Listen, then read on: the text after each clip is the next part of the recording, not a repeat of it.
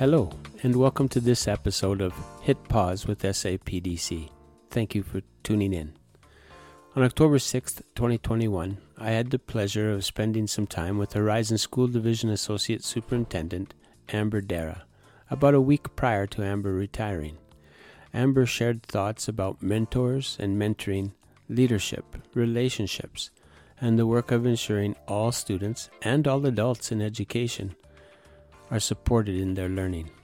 I hope educators, from those in their first year to those looking at what's next in the last few years of their career, will find some great food for thought on what they might do each day to thrive in this great profession of ours.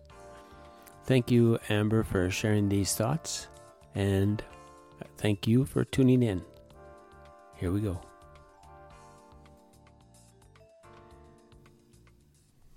So, Amber, when in your life path did you decide education, being a teacher, was what you wanted to do? I kind of had a couple takes on it. As a high school kid, my part-time jobs were all working with kids. But I intended to be a speech pathologist. So I wanted to have I wanted to be practical, have something I could fall back on. So I got a B.Ed. So that, because I intended to do the master's in speech. Yeah. Okay. I graduated at a time when Ralph Klein was giving everybody, within a couple of years, was giving everybody pink slips. So I'd been working in the hospitality industry, worked for CP Hotels, now Fairmont, became a wine sales rep. Was loving my life, started my family, then had the chance to move up to Yellowknife, where the sublist consisted of parents. So being a certified teacher made me, opened up some opportunities. I got into the classroom, loved it, and never looked back once I was in. So with that B.Ed in hand as a backup, yeah, I know. A backup to speech pathologist, it was an opportunity to go to Yellowknife, of all places, where there's long, long days in the summer in Yellowknife. Well, and growing up, my dad was an educator and was the kind of person that when he achieved his goals within his role would start to look for another opportunity. So we moved around. I say I'm from Alberta because I lived in so much of it.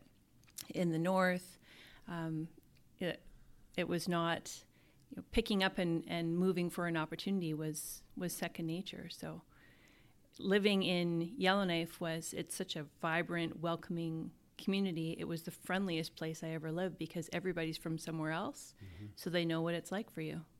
Oh, that's awesome. Your dad was a lifetime educator. That must have influenced you in many ways as well.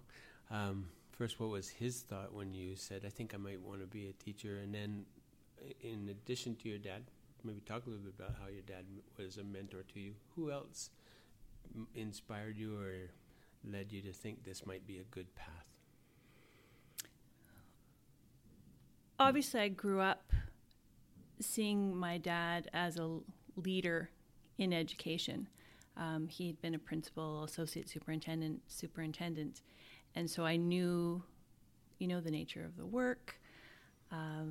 Our community were other teachers, especially living in small towns. Our community were the people that we were with during the day, during the work week. So that was a real factor for me. I also I didn't actually plan to follow in his footsteps until I found that I was. I didn't have an idea. I was eager to do so many different things. I still don't, in this moment, have a plan. I think that's the testament. I always say that, the testament to being open-minded is the opportunities that I fell into. So I didn't purposely set out to follow in his footsteps, but it just was so natural. And then having learned so much from him, I think that equipped me to respond well when I faced challenges. And I had some great, memorable teachers along the way. My high school English teacher, David Boyer, gave student choice, which is one of the few times I really, really experienced that. Del Litke, later a system leader, was a teacher when I was in junior high. So, it was more circling back and reconnecting with people like that in my adult life that kind of anchored me. Yeah. I think that might be somewhat common for folks. Some of our teachers are pretty surprised we became teachers. Mm-hmm. Yeah. That might not have been the case so much with you. I think some of mine are still spinning in the grave. Wait, what? So there's that. When you were teaching full-time, what were your specialties or your areas of prime interest? I started out at the U of A as an English major, French minor, until I did Chaucer, and then thought, this is not how I want to spend years of my life, I don't think. And so I flipped into U of A has the elementary generalist program, which is what served me so well, because who of us ever teaches the exact same thing, as we were educated to teach. So it served me so well in my career, and my first full-time teaching position was at a middle school in Yellowknife. I had some medical leaves, but I taught grade 6 on a grade 6 team in a grade 6 to 8 middle school in Yellowknife, William McDonald. Okay, so you taught for how many years before you entered into administration? In about 2005, you went into admin. So 8. 8 years. Yeah. Okay. Why the move? And what did you miss when you went into administration, and what surprised you about it? When I was hired in Yellowknife, my principal, Lily Oldham, was I never understood till afterwards what an effective leader she was. She, as a 6 to 8 middle school, she really had us focused on middle school philosophy, what was developmentally appropriate. Like in the 90s, we were talking what's developmentally appropriate for our 12 to 14-year-olds. And so that really shaped me. And in my first year, she began to nurture my leadership. As a beginning teacher, I look back now, and I guess it was Yellowknife where there's lots of turnover. But I sat on the school division professional learning committee as the representative from my school. She put me in that position. And so I became an very active staff member over those years. When I came to Lethbridge Public, I first taught at Alan Watson as an alternative school, including the Knowledge and Employability program. And again, very active and setting direction, committee work, and all of that. And I guess I kind of got to the point where, again, I didn't plan it, but I thought, we're working collaboratively as a team to set direction and lay the foundations. And then, the principal actually decides if anything happens or not with the work we've done. And so I felt, in order to see some change, maybe I could step into that leadership role. It's good to be the decider, as there's benefits. Former president used to say. Yeah. And I never missed a thing because I aimed to make a difference, and I felt I still did as a school leader. And the teachers were my staff or the teachers were my class almost, if you know what I mean. Yep. They were my people rather than the kids in my class. Right. They're the people you're working to take from where they are and support them to go where the best version of them. Exactly, yeah. In the same manner that you approached your class. Exactly, yeah. Did you enjoy those moments when you slipped into a classroom and kind of escaped the office a bit? Or? Always. I love teaching, and so absolutely that's. And when you have a passion for something, it's hard to tamp it down and not share it. So being able to observe the great teachers I had the privilege to work with was always a gift. And to be with their kids in the classroom, of course. See the light in the eyes of the students and the light in the eyes of the staff. Just, it's energizing. Yeah. And whether it's, as a high school principal and walking into the foyer and seeing who you encounter who should be in class, but maybe capturing the opportunity to have a chat, or walking into the library when the kindergartens are looking for books and getting hugs around your knees. Yeah, both of those are precious Absolutely. memories, and sometimes memories lost. Like your example of being a high school principal and finding some student in the hall. How often do we just kind of go, "Hey, why aren't you in class? Get to class," instead of, "Hey, what's happening?" Yeah. What's up? Because the "what's up" might lead to a much more significant teaching moment. In fact, most likely will lead to a Yeah. yeah. Those are the moments. Yeah, no two ways about it. So your first admin position was at Senator Buchanan. Tell me a little bit about that, and then the transition to and the invitation to open a new school with an entirely different focus. Can you share a little bit about the challenges and joys of those two positions? Well, Senator Buchanan was K to 5, preschool to 5. It was the division's first preschool program, and so there was challenges there. There were lots of student needs, lots of parents, like in every school, who went to school themselves, so they think they know how schools work and what schools do and what teachers should do. And what I loved about Buchanan was just working to build the community, to make it an inclusive place.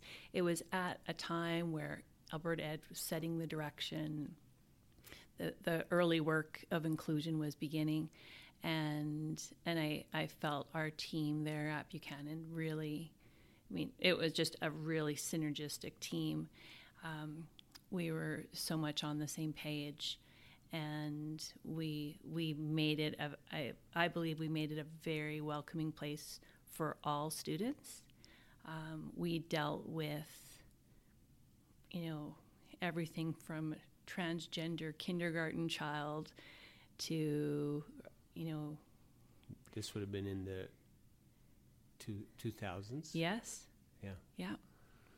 And the dilemma of when the child wanted to dress up as a girl for Halloween, and thereafter keep wearing that dress, and the conversations we had as a community, and just still moving, profound, important conversations with really good people who cared about their community, and reconciling how to make it a welcoming space for all. I loved those, the parent who has some unruly children and fierce opinions, who becomes a friend to the school. Yes. It is like, those are the achievements that I look back on. The rewards, of course, too. And then Victoria Park, I'd been a high school teacher, and so I actually was vice principal at Dr. Proby School and AC coordinator within Lethbridge Public at that, back in the era of AC, school improvement. And so getting back to high school had been a goal.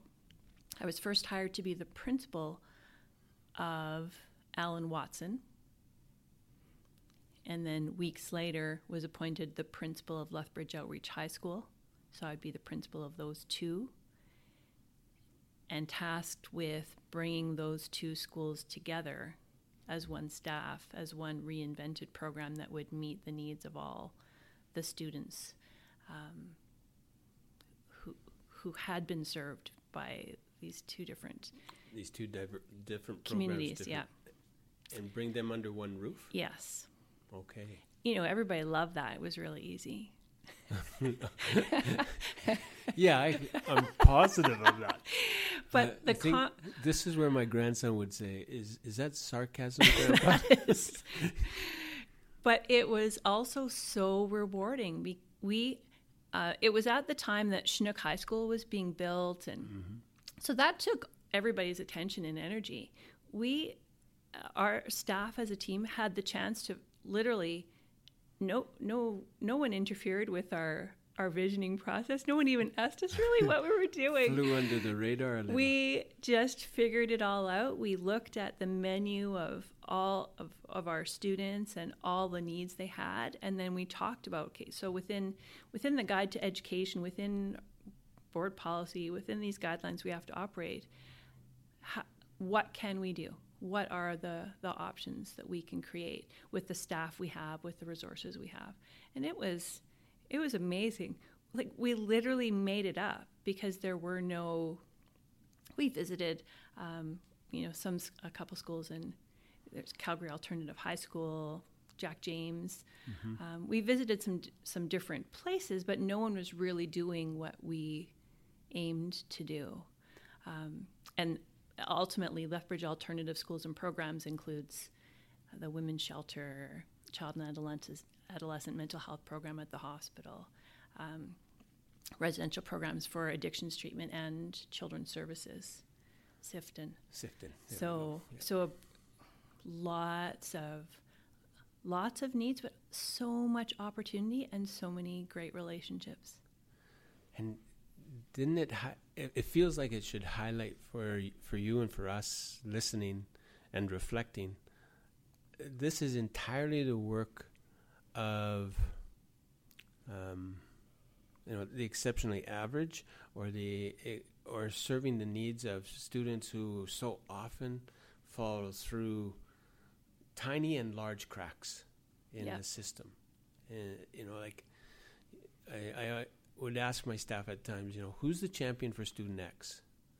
And you were given an assignment to try to meet the needs of a large and very, very diverse population, almost entirely made up of student X's. Because everybody knows these kids, there's kids for which it's might not be fair to say easier, but more comfortable to do school. And it had to be so flexible that it was difficult for us to draw boundaries. We had to, and again, that's another thing I think we did well. We drew the boundaries for ourselves, for our own wellness, and our scope, our sphere of influence, because we had such great community partners who would pick up where the educator role ended. But I think a sign of success was not only did we provide a welcoming environment where students were successful for those who had been falling through the cracks, but more than that, for the ones who were teetering on a crack somewhere else, for those who found a place to flourish when they didn't even know that things could be better, was that's a celebration. Yeah. They didn't even see the possibility. They had no idea they could, and this opened the opportunity for them to see a different horizon. Right, yeah. Yeah. So a mentor there is Rod Duick, who always talked about, success by a different definition. Success for each student was unique. There wasn't a definition we applied to all. And that became, my path, my choice. Why'd you even show up today? My path and my success for each. And an entirely different way to assess both the student and the program is not done on some Fraser Institute report, diploma scores or things of that nature. Absolutely. I petitioned that we not post our accountability pillar results online because they were meaningless. Our achievements were parents who stayed in school, young moms and dads who stayed in school. Our achievements were students, youth who were, living at the shelter and had pretty regular attendance at school each day, or course completions. Mm-hmm. High school graduations were sometimes a lofty goal, but landing and keeping a job was a success for a number of our kids. Well, and try as we might, they're going to grow up. Yeah. We might just want everyone to just stay because that youngest granddaughter, that's pretty cuddly, and I like that. But she's going to become a teenager, and they are all going to do that if we can keep them all safe and alive. So we should. It sounds like this is very much the work of impacting trajectory to become successful adults. Yeah. And really at the core, that might be more important than whether I get Pythagorean's theorem. Actually, I think it just is. Not to reveal a bias there, but just, yeah. And some students, Victoria Park had a native name back when I was principal.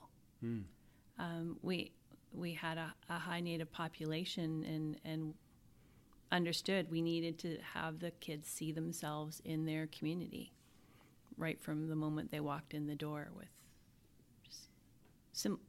just an environment that represented all the cultures under the roof. That they could all see themselves. Exactly. As members of that community.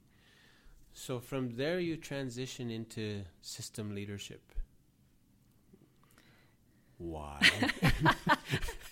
I think it's another case of seeing the opportunity and seeing where removing obstacles, providing leadership, having high expectations could move not only students, classrooms, but now maybe what if that could impact entire schools?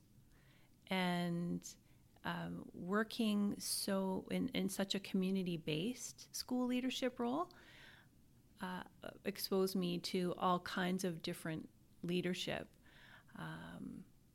So I just saw the opportunity to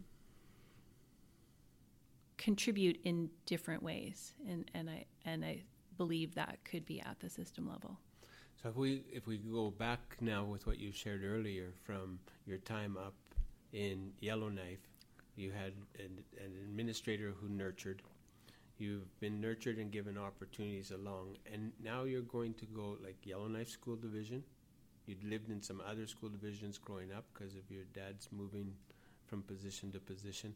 Yellowknife, Lethbridge, Palliser, Horizon for your career span. Mm-hmm. What have you taken away from each of those divisions? What do you think you gave in each of those? What would have been the deposits and some of the withdrawals or challenges? I think just as when you have a chance to visit from school to school, you see how each school has its own character. And sometimes the place where we believe is the thriving, most effective environment. And, those people, that other place down the street, it's just not quite up to our standard. We're number one. That can happen with a closed perspective. But when you have the chance to visit many schools, you see that all schools have strengths. They may be different from one another. And the same is true of school divisions. Mm-hmm. So they vary, but they are a manifestation of their communities. They they represent the conglomeration, especially Lethbridge Public. An urban center is one thing, but when you span miles and different towns and even cities. The fabric, the patchwork of that school division is unique in every case, and that's fascinating. And there are moments as you change from place to place, like sometimes you're hit with, oh, we do it that way here. Why? And why? and sometimes the why is an enlightening, and other times it's just plain puzzling. But it's more growth. It's just one more way to grow, is to see a different context, another way of doing things, and I think that is part of the. I hope it's been an asset to have multiple perspectives and be able to say, well, I've seen it done a different way. How might it look if we did it this way? Yeah. The 5 Essential Questions of Life, a book I'm very fond of. Couldn't we just? Mm-hmm. I wonder if. Yeah. And wait, what? All of those can happen as you move from jurisdiction to jurisdiction. What challenges in terms of, you'd established yourself here in Lethbridge Public, and then you moved to Palliser, granted the offices in town. Yeah.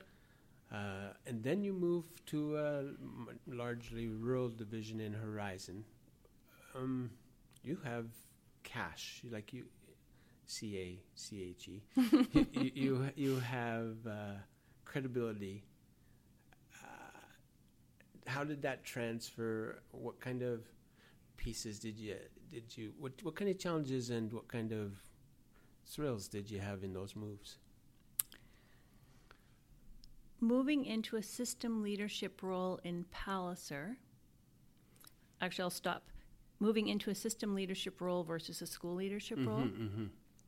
One thing I always try and talk about when I work at mentoring other new system leaders is how you have to move different levers at the system level than you did at the school level. At school, I knew the teachers I would need to walk down the hall and have a visit with in the doorway, and it was very easy to do so. At the system level, especially when you're new to the system, you don't know who those brokers might be. And at the same time, you can't do everything through individuals. You have to trust and empower the skill of the staff as a whole and make things possible through effective communication, clear direction, those types of things. So that was a challenge to learn both lessons at the same time, new context, new skill set. Being new in a school division,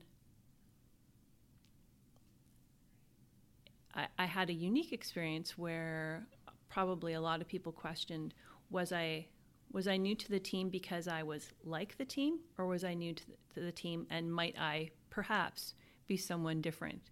And I really worked. I ethically, I've tried to maintain integrity and value relationships first, and that's the impact I was aiming to have in my Palliser role. When they hired me, I don't think they didn't even know what my assignment was till sometime after I started, and it turned out to be I was responsible for all technology services for the school division, the counseling services, and home education, something like that. It was so there's no rhyme or reason. Random. But again, incredible opportunities, great teams to work with, lots of learning, and so it wasn't the best fit for me because of some tumultuous times that had nothing to do with me. I took the opportunity when I saw it to move to Horizon, learned a new context, brought some lessons learned with me, and I hope I've made a difference there. I think it's a very nice hope, and a hope well achieved. There's so much in there. That piece for any of us coming into a new environment. a new teacher coming into a staff, a new a teacher on staff moving to administration in the same school, moving to administration in a new school. Don't panic. Understand that the rules change a little bit every time you change position. Yes. When you were a teacher, you thought you knew what a vice principal did. The first day you were a vice principal, you were like, wait, what? And then every step along the way, that's what it is. And that's okay. I think it's really important to give some time for you to share some thoughts around something I think is very dear to you and something I've definitely admired, and that's your role in being an outstanding leader and a woman, and your role in supporting women in leadership.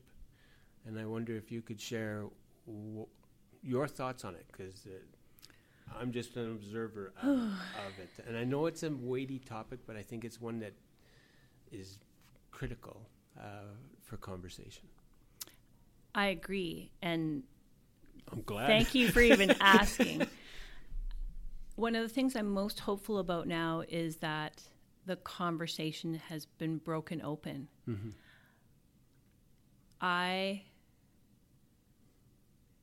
I'm a firstborn. I'm perhaps an overachiever. I never understood why in my elementary school, all the teachers were women, and we had to get a guy from somewhere to come in and be the principal. I honestly didn't understand. Well, first of all, where did he come from? Because men didn't teach elementary. So we need to break down all those barriers and stop ourselves when we become aware of our bias. And I think that's what, in the last couple years, diversity, equity, inclusion, inclusion outside of education is a huge and critical topic. And just becoming aware of our biases is so powerful. Did men teach secondary where the curriculum was more difficult because they were smarter? Was it easier for women to be elementary teachers? I don't think so. Are they more nurturing, and so they're elementary teachers? Yes. These are some of the assumptions, right? Yes. So I'm being flippant, but there are so many assumptions. Only a little. But it also was, as a student, I was aware and had these questions. For myself, although I was aware of it, I never applied it to myself. And so I never stopped and thought, well, I can't do that because I'm a girl, or I can't do that now because I'm a woman. So I was pretty fierce about that. I think I was a bit of a tomboy. All my childhood friends were boys. You're athletic. I have no coordination, but I like to play outside. Neither do I. So that kind of set my direction. But then I always felt that it was something that couldn't really be discussed. When I had Lily as a principal in my first teaching job in middle school, she died of cancer. Well, she actually had cancer in my second year of teaching there, and then I only taught in that school for 2 years. I came to Lethbridge to another teaching position. Within a day or two of getting an administrative position and moving to my new office, I was unpacking a box when I learned that she had died. And I just thought, not only the loss of a powerful leader and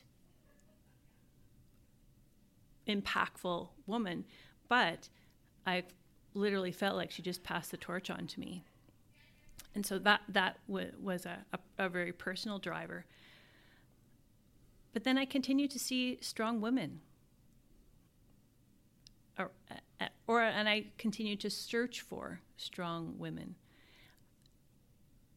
And for a long time, even to be a high school principal as a woman was a rarity. Mm-hmm.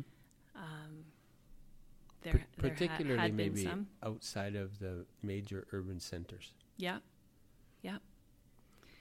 And then my first system leadership role, there were two other. Had a director position. There were two other directors. All senior leadership were all men, and no one ever thought twice about that.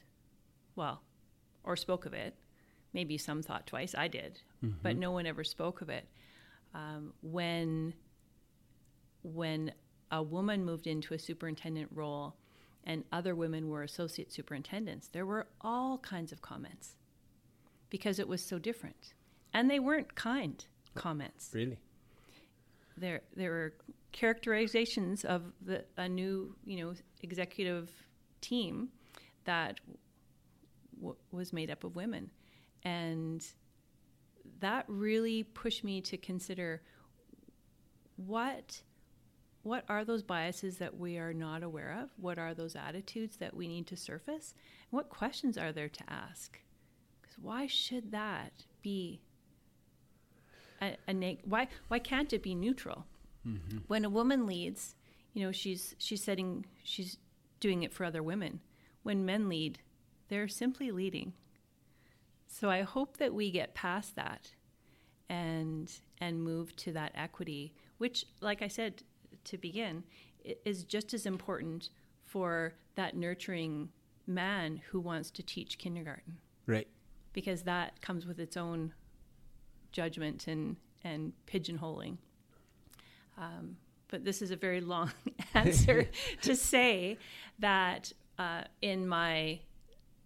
so altogether, including in Lethbridge, 10 or 11 years in a system role, I always hoped to see this conversation get to the table, and now it finally is. So when I was on the CAS board of directors 2 years ago, we brought forward, and there was lots of work behind the scenes, and it literally was about bringing ensuring a level of readiness. So when we brought a request forward to establish a Women in Leadership Committee, that we could move it ahead.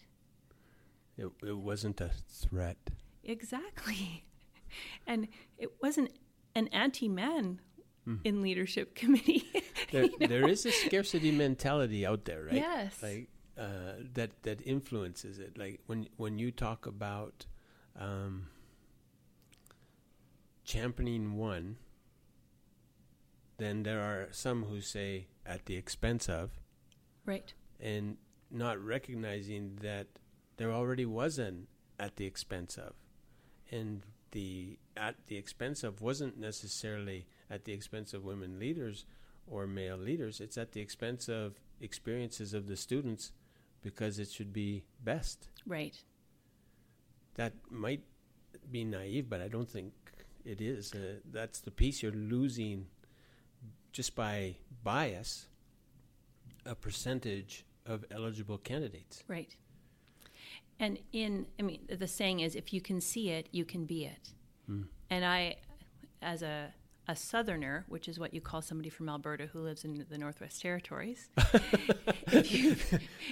thought you were talking about south of Calgary. No, Edmonton is down south. Everything's relative. Grand Prairie's down south from Yellowknife. Yes. But at government forums, you would Dene, Inuit, Dogrib, you would fill out a form. You'd have to specify your demographics. The very last box to tick was non-native. The premier was Indigenous. Professionals in the city of Yellowknife coming from First Nations or Inuit, Métis backgrounds. And so the role models were there, and that made a difference. So again, back to diversity, equity, inclusion. It's opportunities for all. It's equal pay for equal work, which we have collective agreements within education, but that's not the case for all sectors. Oh, for sure. So I'm very grateful to have been part of surfacing this conversation for system leaders in Alberta. Our committee is the only one in Canada. Wow. I know. I reached out. Surely Ontario's doing something. I reached out to every executive director and emailed them and said, we're doing this. I'm just wondering, I can't find anything on your website. Without exception, no one had started. So not to rush through this, which I don't think we have, but in so many areas in the world now, we talk about Black Lives Matter, we talk about Indigenous voice and presence, seeing yourselves in the literature, and we have this phrase that I think is appropriate: allies. Are you an ally to the cause, to the causes that are out there? Mm-hmm. How does one, and here's the male voice in the room, how does one function as an ally in this particular issue? One practical answer I have to that is to not write the end of others' stories. Mm. For example, a woman has recently had a child, been on maternity leave, is an aspiring leader as a teacher, and a principalship comes open. And one might say, well, it's too bad she just had a baby because this would be a great job for her. Really? I had 6 babies too, and everyone says, no, you didn't have them. I say, hey, I even delivered one, for crying out loud. But they impacted my life. That's. I hope that falls away pretty quickly. Yes, and although you're right, for a woman who is responsible for so much more at home, traditionally, when I went back to work after having my first child, I couldn't fathom how I could fit a job back into my life. And arriving at work, there is pressure to pretend that you didn't have those responsibilities. To pretend, because that's all you can do. Right.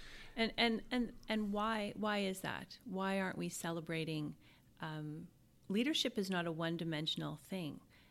There are aspects of what makes a woman inherently a woman and a man inherently a man when it comes to leadership style, personality, tendencies, how testosterone drives task completion. There's so many aspects to that. Why are we not looking at it with, through a lens of complexity and celebration? Because here are all the multiple strengths that any of us needs to bring to our job. None of us has a one-dimensional job either. So the roles of both are important. I also think being an ally is about simply acknowledging and noticing, because in Alberta, where we have over 75% of educators, and any of us who contribute to ATRF, 76% at one count, and at times, I look at the public school boards, our First Nations education authorities have a much higher representation of women leaders, which I love. So today, system-wide in Alberta, we have almost 30% women in the superintendent role. If you take out any cast member who isn't part of a public or separate school board, it's closer to 20%, maybe 25%. It's constantly changing. But when I have a hobby where I just keep a tally of these things. But it was for years it was 8 or 9 out of 61 school boards. Yeah.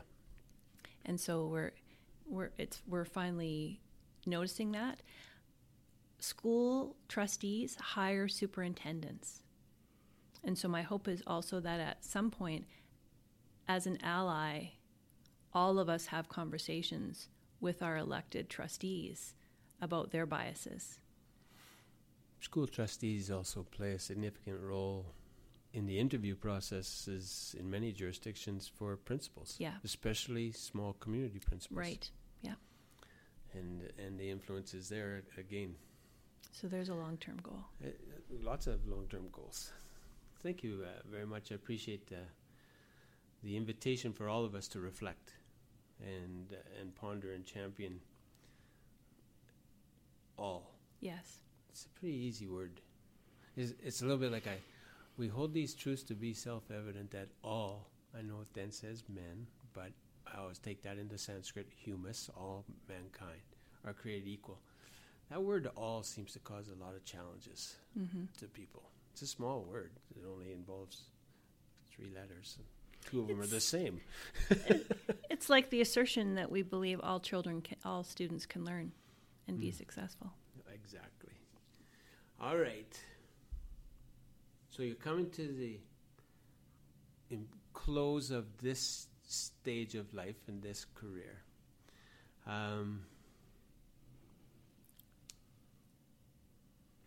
What do you wish for those who have 20 or 30 years ahead of them? I do joke with whenever I'm presenting who in the room's in their first year, and I thank them profusely for the contributions they're going to make to ATRF over the next 35 years. But I have such high hopes for them. What do you hope for those who have the vast majority of their career in front of them? My wish would be that you always have confidence that you can continue to refine and improve your professional practice, for one thing. You know, we talk about growth mindset with our students, but the same is true for us. Just as intelligence isn't fixed, nor is personality. And so that's what fulfills decades of serving in education. I would also hope that each of us can, as I spoke to a little bit earlier, define and live within some boundaries of how we serve. Because with our most heart-wrenching and difficult situations, we have to rely on a collaborative approach to supporting a child, a youth, a family. And an educator role can only go so far. And sometimes we have to say we've made that referral to Children's Services. We've informed the parent. And acknowledge that is the end of our influence. Let it go to the next. And figuring out a way to do that, I think, is a gift, because when you don't, those are the scenarios that keep us up at night. I would also wish that no one set out to be a mediocre teacher. I want to be just average. I'm aiming for 50% today. I also wish, just as I fundamentally believe that kids do the best that they can, I extend that to parents. Like, parents truly are trying their best. It's not what we might do, perhaps, if we were in their shoes, but we can't possibly understand their reality and all the factors that have led them to be in the position they are as a parent. The same is true of our colleagues. We all set out to make a difference, to do the best job we can. And we are human, just like when you're a kid and you find out your parents, have a life outside of mom or dad, or you see your teacher in the grocery store and you realize they must have to make supper. Right? For the first time. Yeah. You eat. And we ourselves and our colleagues have complicated lives. this calling is also a challenge. And so to give grace to others and find the things that fuel you and energize you, so you can spend your time on the things that fill you up rather than otherwise. I thought that one word is the word that's always in my head, grace. In this, grace to parents, grace to the kids, grace to your colleagues, patience, and how to press pause before you react. Something I definitely don't succeed at, and didn't succeed at every day as a principal or a system leader or a vice principal or a teacher or a coach. That's the challenge of the next 20 or 30 years. That is just it. Yeah, for sure. Last kind of education piece, maybe. When you consider the future of education, K-12 in general, right now we're going through what appear to be early but very quick stages of a new curriculum. What do you see as critical markers for a system that best serves all students and best supports all staff in the collective journey of learning and making new curriculums or new challenges work? I think the markers are the flexible pathways we lay down for student success. Like I've spoken about already, I think that's one piece. I also believe that pedagogy is power. As a teacher, I have autonomy to plan, teach, and assess in ways that will help my students cement those essential understandings. And I have the challenge, I get to design those learning opportunities for my students. How I do that is in our wheelhouse as educators. So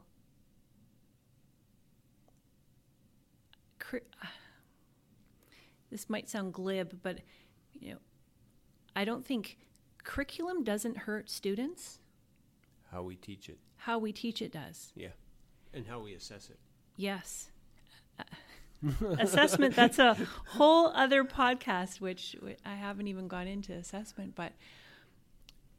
And so that is our power. That is our opportunity.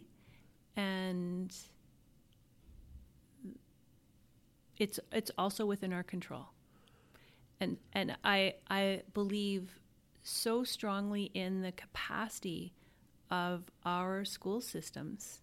I've worked in 4 of them, and without exception, saw incredible things happening in classrooms. Know excellent teachers, I have no doubt that will continue.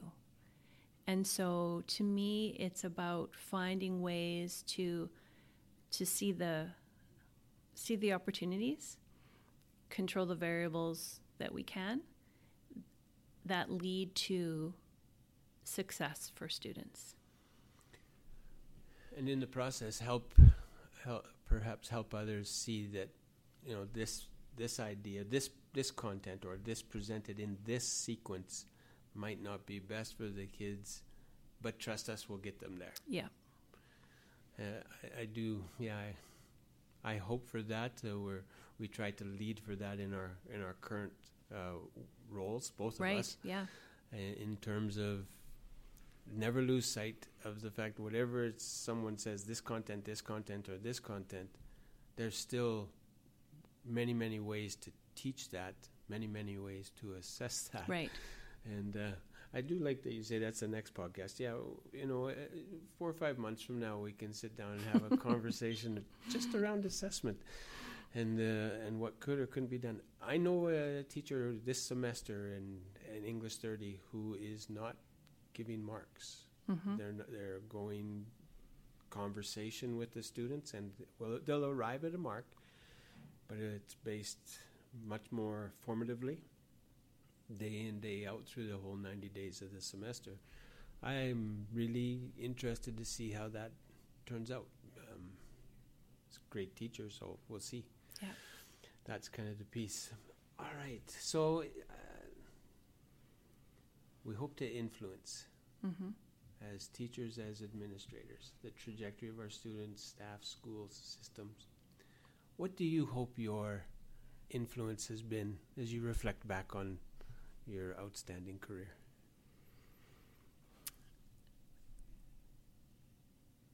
I feel like this may be starting with a negative, but I've always said that I'm against working alone. In that, it's framed negatively. I'm against it. Can't stand it. I see no point in it.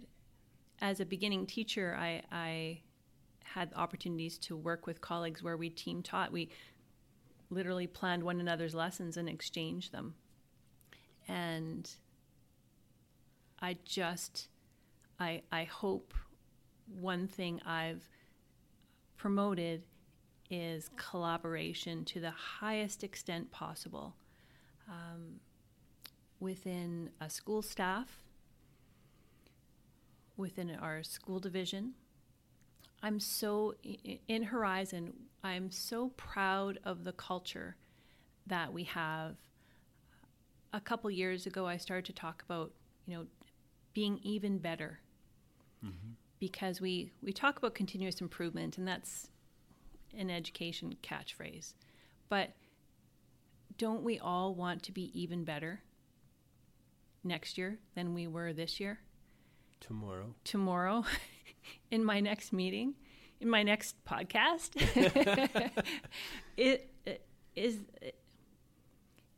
Don't we want to nurture that spirit in our students? And if so, how can we not nurture that in ourselves? And so over the past 7 years, now 8 in Horizon, we've had a real focus on collaborative professional learning, just like in the good old learning and technology policy framework, policy direction 1, student-centered learning. It still really holds true, the importance of a student-centered approach, but we've taken a teacher-centered approach. I hope teachers will feel that and have felt the rewards of being able to work together in self-directed, on self-directed topics, so they could get even better at that one thing that was kind of itching at them where they wanted to improve. They identify their own priorities, and we went from having the same set of teachers who all work together every year to teachers putting out. So we use an online community for teachers to say, I'd like to focus on this topic. And they put the topic out there for the whole school division, and any other teacher can say, I'm into that too. I want to join you. And so they're inter-school groups of 3 to 7 teachers. And every year when I look at that community and the topics that our teachers are posting, it is exemplary. Their topics are pulled right out of the TQS, which is a lofty document, right? Yeah, it is. Aspirational. It is so impressive. And I hope that I have served in a way that, to put the resources in place. Sometimes it's a book study, and so we get the books for that group, or they need some help, so we find a facilitator. We'll call you and your team, like, can you help us with this or that? And I hope that teachers will feel that I've contributed to building that community so they get the most out of their time, and they get even better for their kids in their classroom. That's a beautiful place to end it. The work you've been doing since you've gone into administration, and you said that, in the classroom, this was my group. In administration, this is my group. In this level of administration, that's the piece. And in the end, everything we do, we have it in our mission statement. In the end, we hope that for the good of students. Right. For the next guys. And that's, if I may say, you kind of mentioned this earlier, when I moved from the classroom to administration, as a leader, what does that change? What do you miss? And people say, don't you miss the kids? Which is a little bit of a pet peeve of mine, because what I miss sometimes is the end of the story, because I consult sometimes on the difficult things, and I don't always hear the happy ending or any ending. So I miss the end of the story. But the rewards of leadership come from feeling that you did your best to make a difference, and trusting that does impact your kids. It's different, but the rewards are there, and they make it all worthwhile. That doesn't mean you don't enjoy an opportunity to jump in a classroom, of course, and have an hour with the kids. Yes, I think I can still teach. Actually, I've learned all the things I should have been doing, but yes, the malpractice of my teaching in the 80s. Yeah. Perfect. Is there anything else you'd like to share, Amber? Anything we didn't hit on as you sketched out some notes? I don't think so.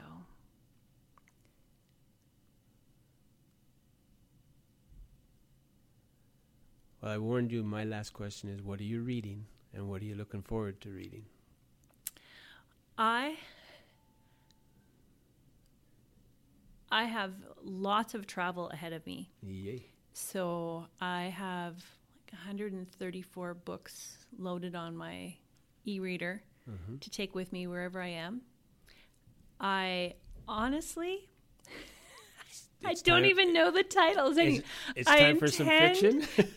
It's all fiction. I intend to just read one thing after the other and live in a world of fiction. Are there a few biographies sprinkled in? I still haven't read the Michelle Obama. Oh, okay. My wife enjoyed that. Yeah, that's one. But otherwise? Continue to learn. Yes. There's this phrase, lifelong learner. I want to be a lifelong learner. I've suggested to friends, and I certainly consider you a friend, to consider not using that phrase and embrace the idea of being an eternal learner. It came to me a little bit when my dad passed. And I thought my dad liked to learn things. He was very all in. Whatever it was, he was all in until he had exhausted that. And then sometimes he just put it away. And other times, but he'd move to the next all in. And I think I came to be a learner from him, who only did high school.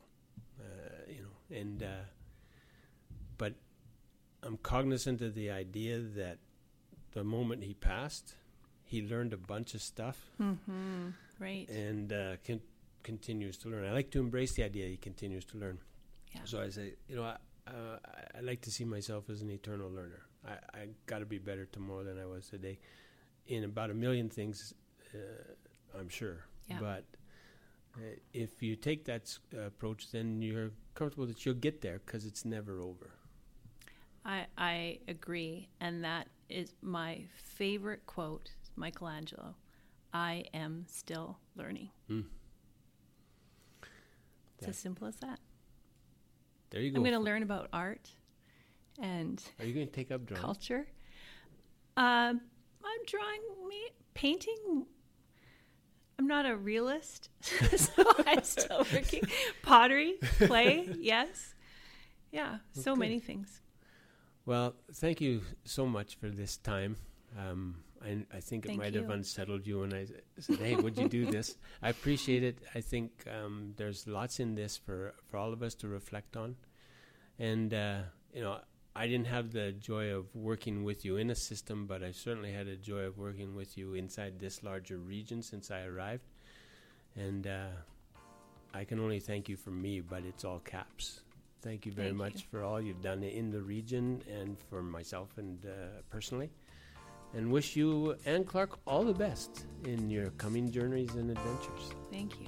Take care. We can't wait. Thank you.